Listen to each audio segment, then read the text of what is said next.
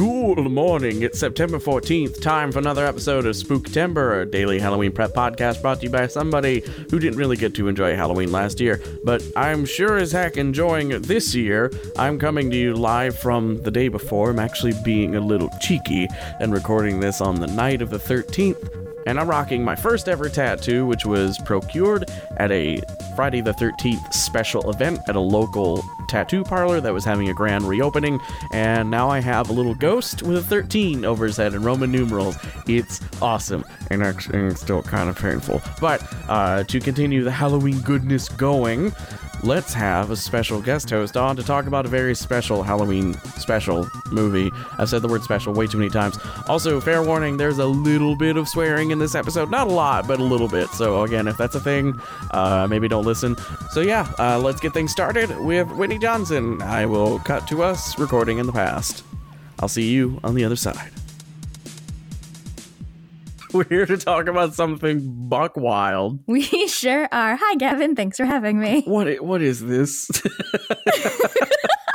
It is a nonsense nightmare, and it is a goddamn weird-ass delight. It's great. And that's saying something, because Rankin Bass is like, the Christmas ones alone are pretty weird. Yeah.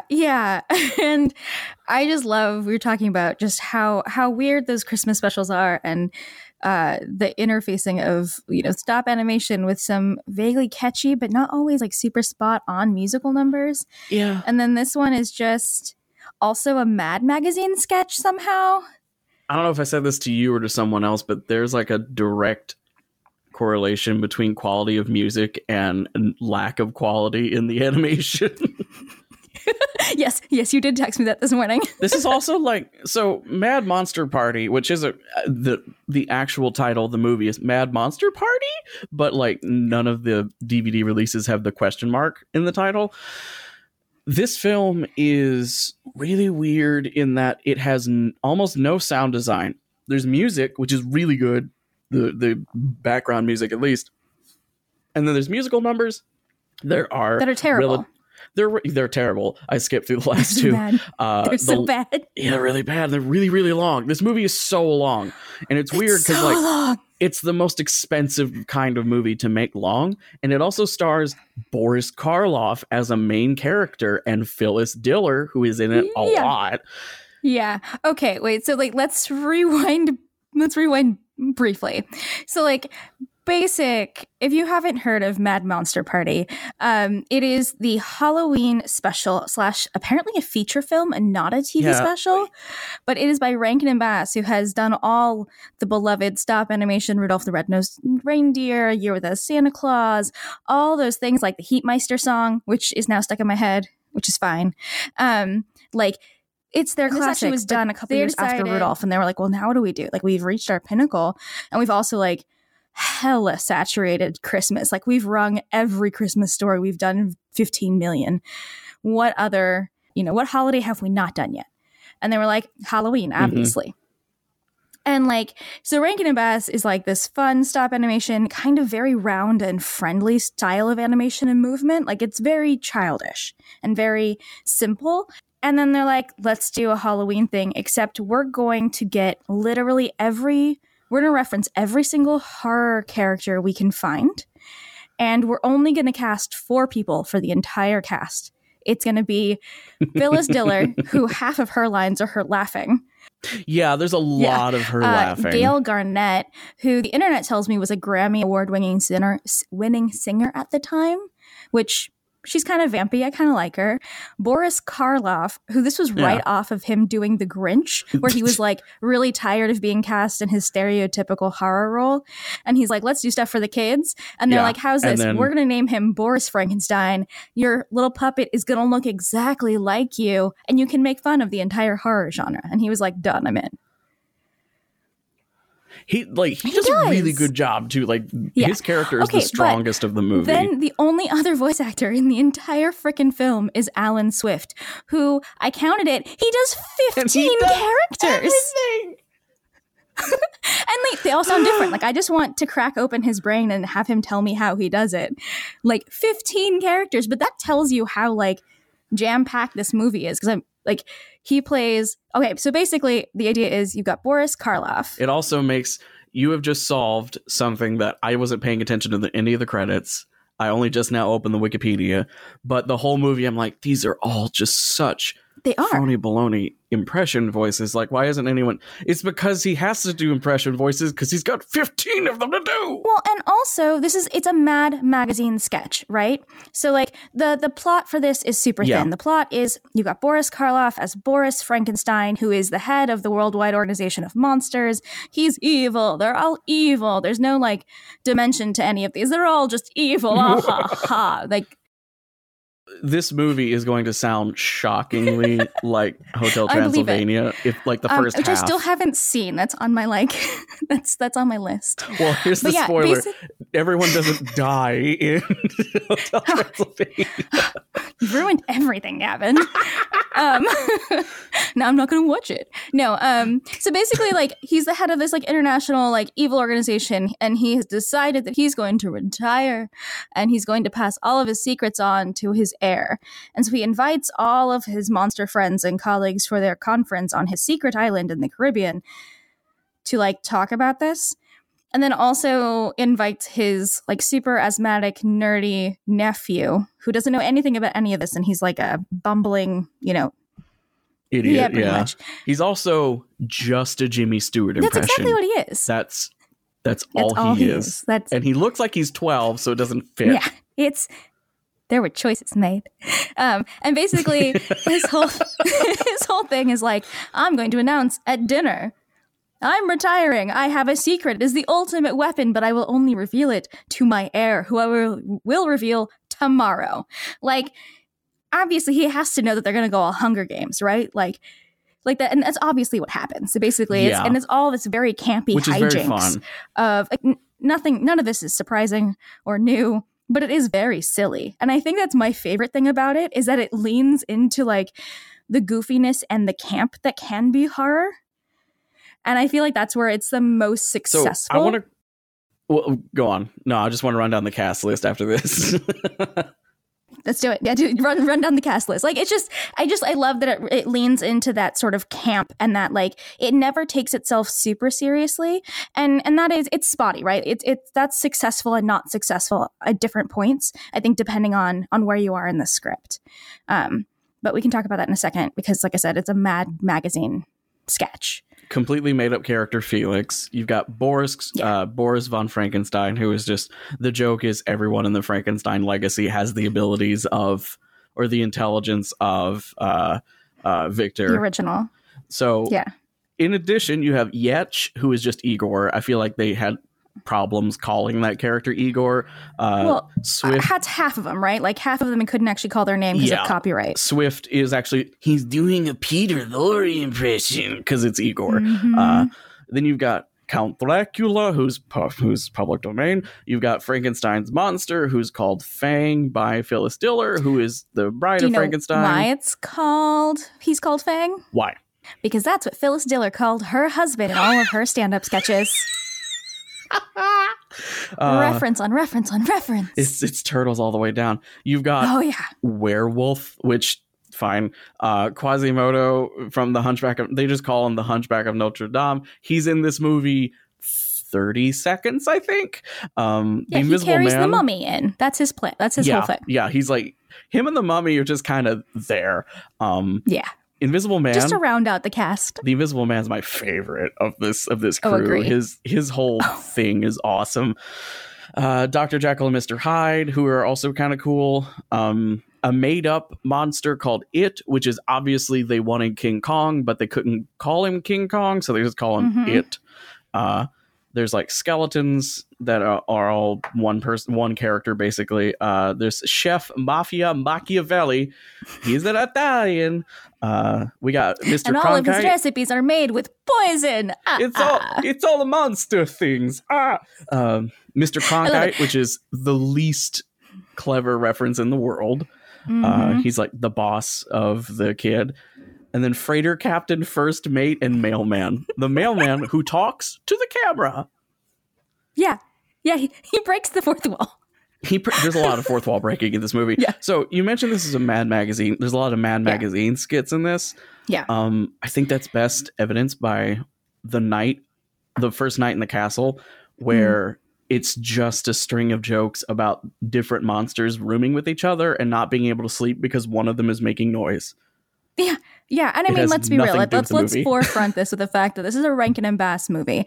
It is produced, directed by the Rankin and Bass crew. But what they did is they tapped the Mad Magazine founder, editor, and cartoonist Harvey Kurtzman to write the screenplay, and got one of their lead staff artists, Jack Davis, to design all the characters and the sets. So this was very much a true marriage between Mad Magazine and Rankin and Bass. Yeah. And so like it really is set up to be just an extended thing of Mad jokes. So most of the humor is referential.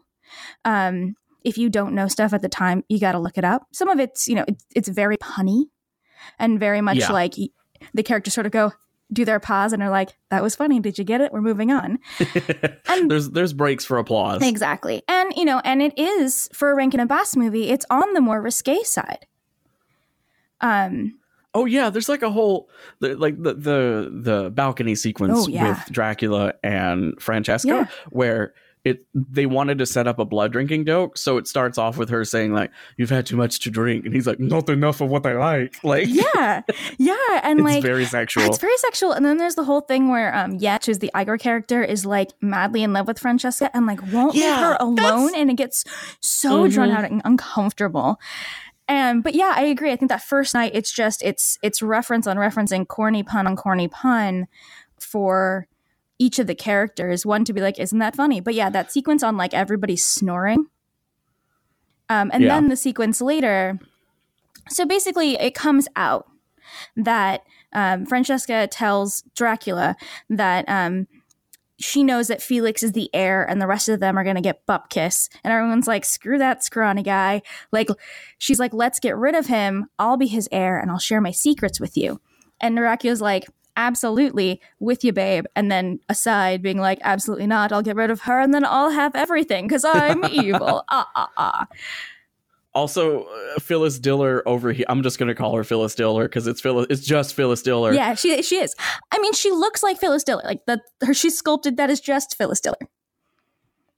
It legit sounds like they had her for a day in a booth, and she was just going, and they used whatever they could out of it. She overhears them. This causes a fight between Fang and her and Dracula and Francesca. Nothing comes of it. And they just unite later in the movie. But we get a lot of Francesca, this completely unique character to the movie. Like her and Felix. Her and Felix are like the people characters. The various home video and DVD covers for this are like, here's all the monsters, and then on a separate part, here's the human-looking woman and the human dude. So you can kind of like feel they're the stars of the movie. Well, they are the lead romance. She's the very buxom, conventionally attractive, like femme fatale, and she's just like, I'm gonna get what I want, which I appreciate. The thing about this movie that gets me, I'm just going to be completely honest about it. I ran out of time. I watched it on YouTube, pirated. Some person whose logic makes no sense to me pirated the movie, chopped it into 6-minute segments, and then used a file conversion software that put a ginormous watermark over the middle of the screen that just says, to not have this watermark, you buy the real thing. The whole movie. And I watched it like that. But the thing, even with that giant watermark, if you take a screenshot of 99% of this film, there are a few like shots of just water or something ending a scene but any shot of the models is it's gorgeous. Beautiful. These are, I argue this movie has better atmosphere and visuals than all of the Christmas Rudolph ones, because I mean, if anything, it's because they've had more time to perfect their craft. But the actual animation is abysmal. It's so, the frame rates vary. basic things like a character walking from one side of screen to the other is super janky, but then every now and then something that takes way more effort and way more rigging is really smooth. Like there's one scene where the Invisible Man takes off his clothes to jump in the water, and like that's really smooth. But Dracula just picking something, the opening scene, which is this is my favorite instance of a movie making me go, well, all right. And this opening scene is Boris Frankenstein. He's got this vial of something. He puts it on the table that from the original 1930 Frankenstein that Boris Karloff was in. He puts it on that table that goes up to the big lightning rig. Lightning strikes it. It's glowing. And then he takes a pin and puts it in the liquid and then pricks the foot of a crow with that pin. The crow flies out the window, lands on a tree branch, and it cuts back to inside so we can see over Frankenstein's shoulder to see where the tree was is now literal footage of a nuclear bomb going off. Like they just superimposed live actions, which is a really cool idea, because if you're doing stop motion, you can just use film because it will be the exact same frame rate. So you can just put film stills on the set, which I thought was a really cool idea. But like this liquid just makes stuff explode. And he's like, I found the secret to destroying matter. Okay, I'm done. It's basically what it is. It's a liquid nuclear bomb, right? And like he has reached the tallest mountain of chemistry. Yeah, just nuclear explosions for everyone. And it's just, I mean, you get that later, right? Like we already spoiled it a little bit, and you know what? I'm fine spoiling it. But at the end, right? It's worth watching regardless. Oh, it definitely is. But like go in with very low expectations, because what makes it grueling is you've got this, pretty frankly, like they clearly didn't put the money into doing a lot of animation for every single scene to do it well. Yeah. Which means that like they have these long songs for no reason. They aren't good. And they're always the musical numbers with lyrics. And they don't animate the dancing very well at all. It's not interesting. Like, okay, the one where Dracula is tap dancing, that I was like, all right, you got me for a little bit. I see where you're at. Like when Phyllis Diller and the Mummy are dancing, painful, and it's forever. And I absolutely just like fast forwarded through it. I was like, absolutely not. Not gonna lie. This movie is 95 minutes long. If it was 40, and this is, I know I say this is like a dig to a lot of movies, but if this movie was like 45 minutes long, I feel like they probably would have animated it a lot smoother because they would have had more time. And it would have been tighter. And this probably would be it would have been more tight. I think this would be up there. This wouldn't be on like top 5 most underrated Halloween specials, you know? Like people would be like, oh, the Rankin Bass Halloween thing, Mad Monster Party, ? I love that movie. I got the Blu-ray and that's release. the thing, right? It's one of I can't remember how I found this, but it was only like 5 or 6 years ago, because it came out in 1967 and it was on for a little bit. I mean, it's a feature film release, and I think that was one of the things they were like, well, if we're gonna like pair with Mad, we may as well make it big. But giving Mad that much space, like when I was thinking about this conversation, I was like, when was the last time I read a Mad magazine? And I was like, oh, wait a minute. Where I consumed most of my Mad magazine reading? Magazine. Yeah, whatever. Was actually in the waiting room for my orthodontist when I was like 14. There you go.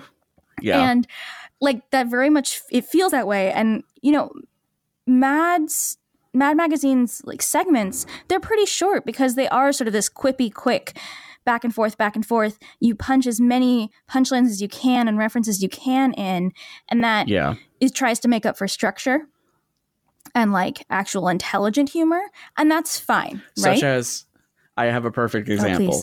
This is the shadow of Mad Magazine hangs heavy on Mad Monster Party, because of scenes like when Phyllis Diller and Francesca start fighting.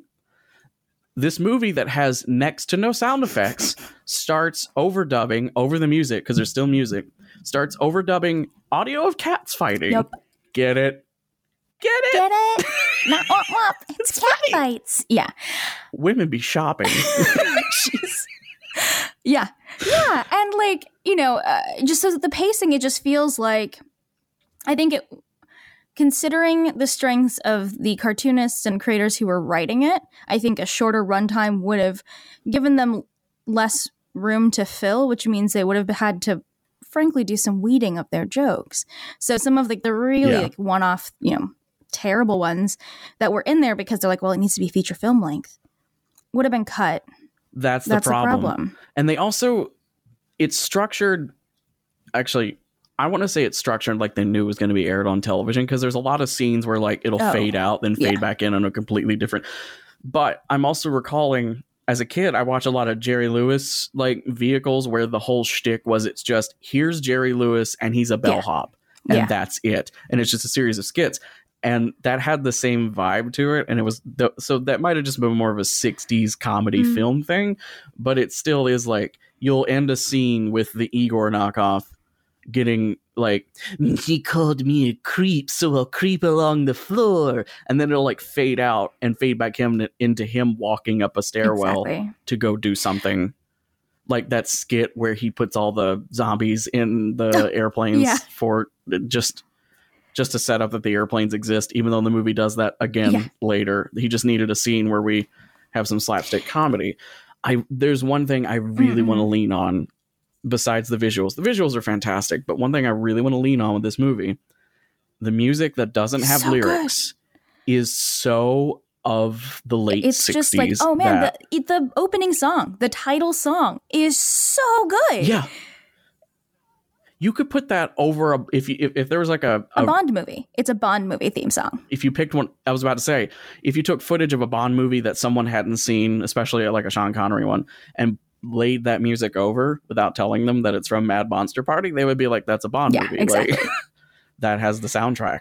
It's just like a lot of like a lot of horns, a lot of sex jazz. I'm not gonna lie, one of my favorite segments in the entire thing, even though it has like I just close my eyes so I don't have to watch the dancing. But I love Tibia and the Fibulas. Like the fact that you've got like 4 skeletons doing like a 60s mod band with like the same monkey's haircut rocking out. Like that song's solid. The dancing, not so much. But like that song is solid. Were it a Scooby-Doo cartoon, it would be like set piece of the movie. But like, and again, like I think the thing that like, it's a pastiche of the different horror films, right? It's just a pastiche of references, not even just horror films, right? Like obviously there's parts of King Kong. There's references to The Wizard of Oz, to Some Like It Hot, Alfred Hitchcock, right? With the Crows and a couple others. Like this is very much people who are almost writing a like first draft of a love letter to horror and creepy things. And then we're just like, but let's make it silly. And like there are some places where the camp works. I actually like kind of love that in the last like, so at the end, Boris Frankenstein is like, well, I'm gonna save my nephew, and he's got Francesca out. King Kong has all the monsters in his hand, and he's upset because he didn't get invited. It's very Maleficent, right? Like, I didn't get invited to this conclave because you know he's giant and has an anger problem, and it was a very delicate situation. Frankenstein has a good argument, though. He's like, I invited him to the last one, and all he did was run around crushing pores in his hands. Like maybe, and I was like, that's a valid reason. But like, basically, Frankenstein's like, I will sacrifice myself and all these people, and he drops his entire vial, which we know that one drop causes a nuclear explosion, a small one. He deletes the island. He just obliterates the island. But what I love is you get, again, live footage of a nuclear explosion with the comic book Kaboom coming out of it. Oh, I didn't talk about that. Yes. And then it goes into like all these like almost, I think it's like firework explosions, and it's just an absurd sequence, and it's also just delightful. Like it's so corny. It's so ironic. It doesn't take itself seriously in a good way, right? Like, listener, if you are at all interested from what we said so far, the title sequence is on YouTube, and it's not like in the bad pirated version. The title sequence, which has the credits where it'll be like, the Wolfman, and then like a little Batman sound effect will pop up next to the name. It'll be like a person literally saying, Zao. Yeah, it's so good. I love it. Starring Dracula. Wham! It just, so so silly. Also, can I say I find it deeply hilarious that not only is that that title song sequence is that the only place where the question mark ever appears ever. Question mark? Mad Monster Party? But also Is it a party? Alan Swift, who, you know, does the bulk of the voices, his name is misspelled in the credits. It is indeed, which shows how sloppy this movie is. It's a hot mess. Like, absolutely, I would go in and be like, if you are of age and you drink, make this a drinking game. You know what? That is totally fair. I was gonna say this is a great movie to have on at a party because you can just tune out. Like everyone takes a freighter to get to the island, and then they have to have the montage of here's how all the different individual monsters get from the boat to the island. And the one for Dracula is it cuts to his cabin. He looks at the camera and goes, "They'll show you who the real Batman is," and then I'll show you the original Batman, and then he just turns into a bat and flies to the island. You're like, get it? Because this is the exact same time that the original Batman show was on air. Right? And like, it's funny because, you know, the Batman exists, but it's funnier in its time. And there were, I can't remember exactly, but there are a couple jokes that I had to go back and be like, quoi? Just because it's so self-referential of that era. And that's, I think, where that Mad Magazine humor sort of falls down. It's cheap and it's just sort of like, it's a reference, right? It's like if we were going to make a joke about Cardi B or Kardashians or whatever, like we wouldn't necessarily get that. Like it wasn't until I started like doing some research and like looking at the history of this that's how I knew that's how Phyllis Diller called her husband Fang, right? People of that era who love this type of thing would know that. But me, who was born a couple decades after this came out, did not. Also, like, I love Phyllis Diller, but I'm very tired of her laugh now. Like, I'm not sure why I'm really not sure why they cast her, other than to try to get people to be like, oh, it's a Phyllis Diller movie? Oh, Phyllis Diller's in the movie. She has like 5% of the poster. Like, I'm looking at the poster and it's a huge ensemble of all the characters drawn out, and they look nothing like they do in the movie. But at the very bottom, there's big red text. Yeah. Phyllis Diller. It's the same size almost as the font of the title. It's kind of like she is to Mad Monster Party as Robin Williams is to Aladdin. It's like between her and Boris Karloff, right? Like that's what's really weird. But I think they really pushed her. I mean, that was her heyday at the end of his. They pushed her. It's also there's one.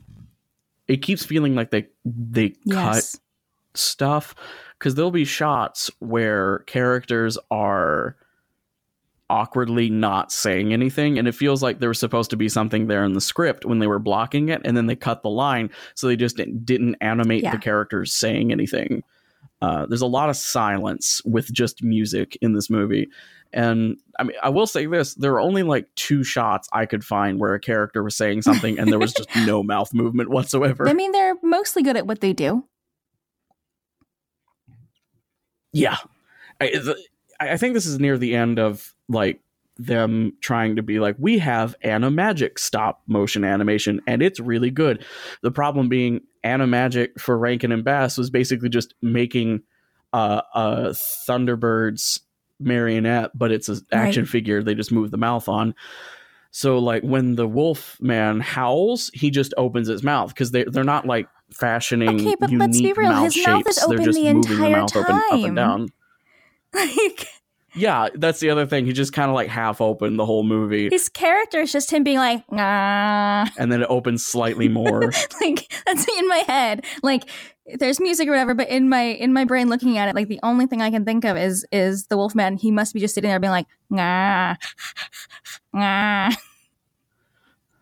Also, I feel like to end this, we need to talk about the unexpectedly dark which again feels ending. Very Mad Magazine, and like not Mad Magazine tempered by like the lightness and absurdity of Rankin and Bass.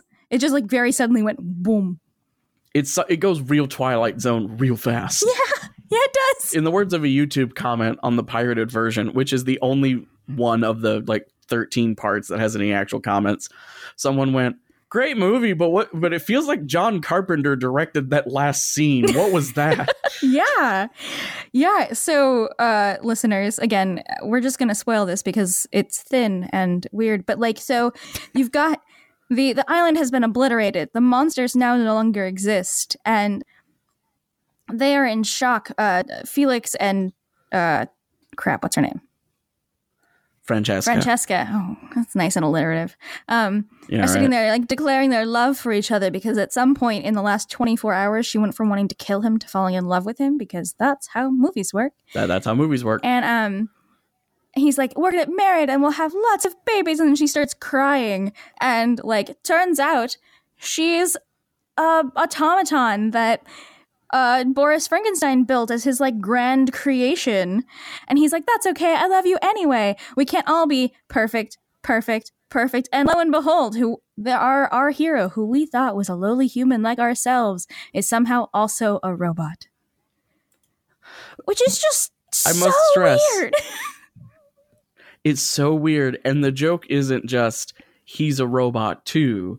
The bit is he's a robot too. Camera dollies back, or actually cranes back because it goes like up and out, and then fades to black, and that's it. You never see anything else. We don't know what happens. They're in the middle of the ocean on a frankly kick-ass like dragon motorboat thing. It looks like something from Disney that can talk. Yeah, it's like Zelda. I love it so much. Like, that's my favorite thing. But like, how much gas do you have? You're in the middle of the ocean. This is a like, and now your pilot and like, I guess a new love of your life is malfunctioning, and you've just found out you're both robots. Yeah. Like, what? Well, because like it's set up as a sex joke. Because he's like, well, Clarence, we're gonna go back home, and I've only got a small apartment, but we can start having kids, and we'll get married. And she's like, I can't marry you. And the joke is he's not getting it. Yeah. He's like, well,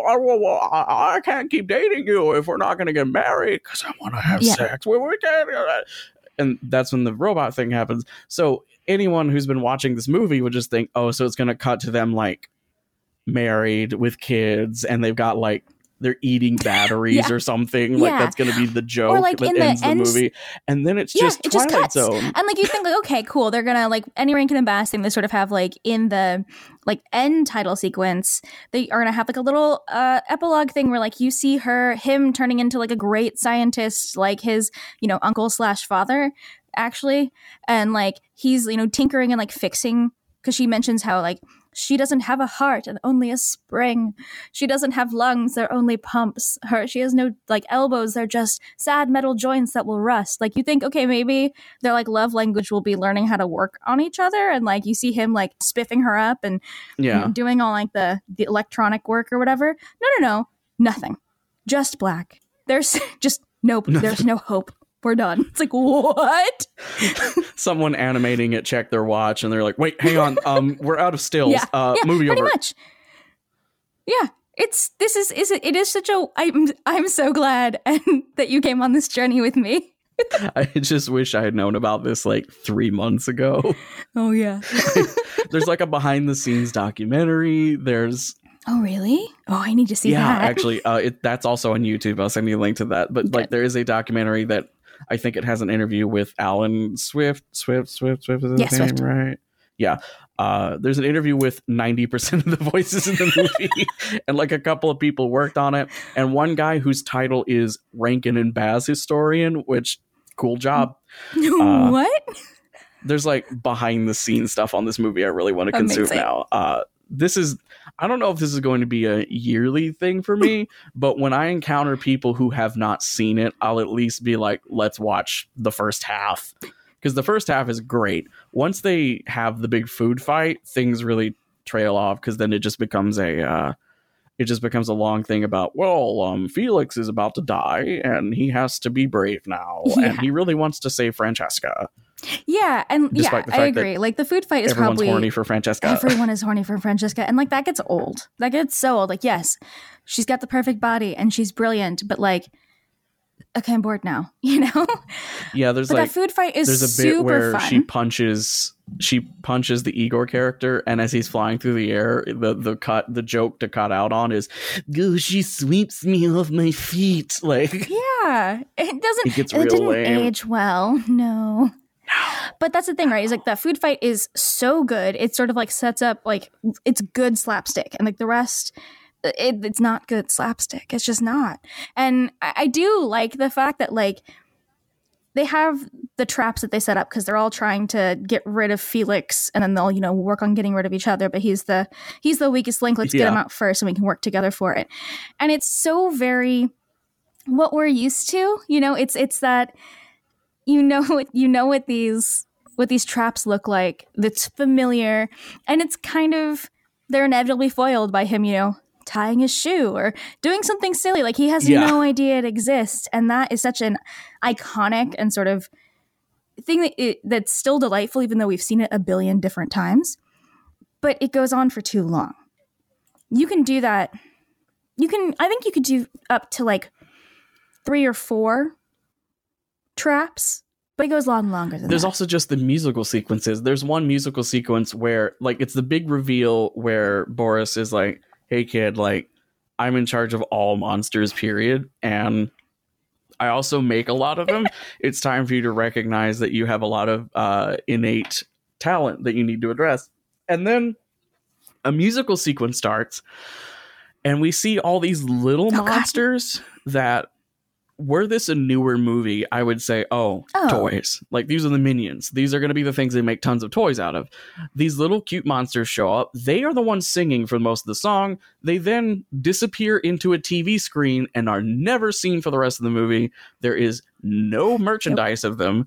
And I'm looking up, like, copyright infringing stuff on TeePublic and right now, and I can't find anything that's not just the main characters of the movie. Those monsters... are not remembered. It's the best music sequence of the entire movie. That song is like pure Rankin and Bass. It's just purely, it feels like the Island of Misfit Toys. Like that's sort of like, that's the style of movement and the style of characters and the way that the song feels. And you're like, oh, I remember this. This is what I'm here for. And then it just sort of goes, and they disappear into the screen. 1, how? 2, where did you go? And 3, we never see them again. And then that sort of whimsy sort of stops. And then the rest of the movie drags. It is a cult classic. They re-released the DVD. So I guess it came out in 1967. It didn't get as much traction as the rest. It had a couple cassette, like VHS releases. And then in 2000, it came out on DVD. And that's the last time it was released. So, there's a Blu-ray. Oh, is there a Blu-ray now? Oh, look at that. I joked about it, but in the wiki, it says there was a Blu-ray release in 2012. Oh, in 2012. Okay, so, you know, it's one of those things where when I first got introduced to it, it was a friend who said, you know, have you seen this? We don't know. I know that you own literally every other holiday that they made, and it's true. I have their entire library. I'm not ashamed of it. I freaking love them. But I hadn't heard of this one, and they were like, yeah. My uncle had a VHS of it, and I just found it, you know, in a bin at Walmart. Let's watch it. And I was like, my life is forever changed. So. Yeah, actually, the Walmart version is just a DVD Blu-ray combo pack. But yeah, so. That is awesome. Well, Whitney, thank you so much for bringing this into my life. You are so welcome. And, you know, let's go listen to that title sequence again to erase the rest of it from our brains. And I think that'll about do it for today. Thank you so much again to Whitney Johnson for coming on the show. Whitney is amazing, and this movie was just a wonderful experience. If you would like to follow Whitney in her various adventures voice acting in such shows as Kalila Stormfire, Take the Mass Pike, and Nuclear Solution, you can follow Whitney on Twitter at EDITITY. I'll have that in the show notes and everything. And if you haven't subscribed to Spooktember just yet, you have a few days left in September to join in on the fun as we do it.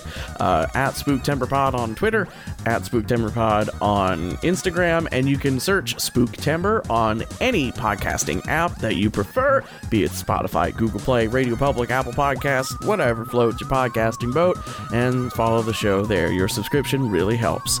Until next time, I hope you'll keep it real, keep it scary.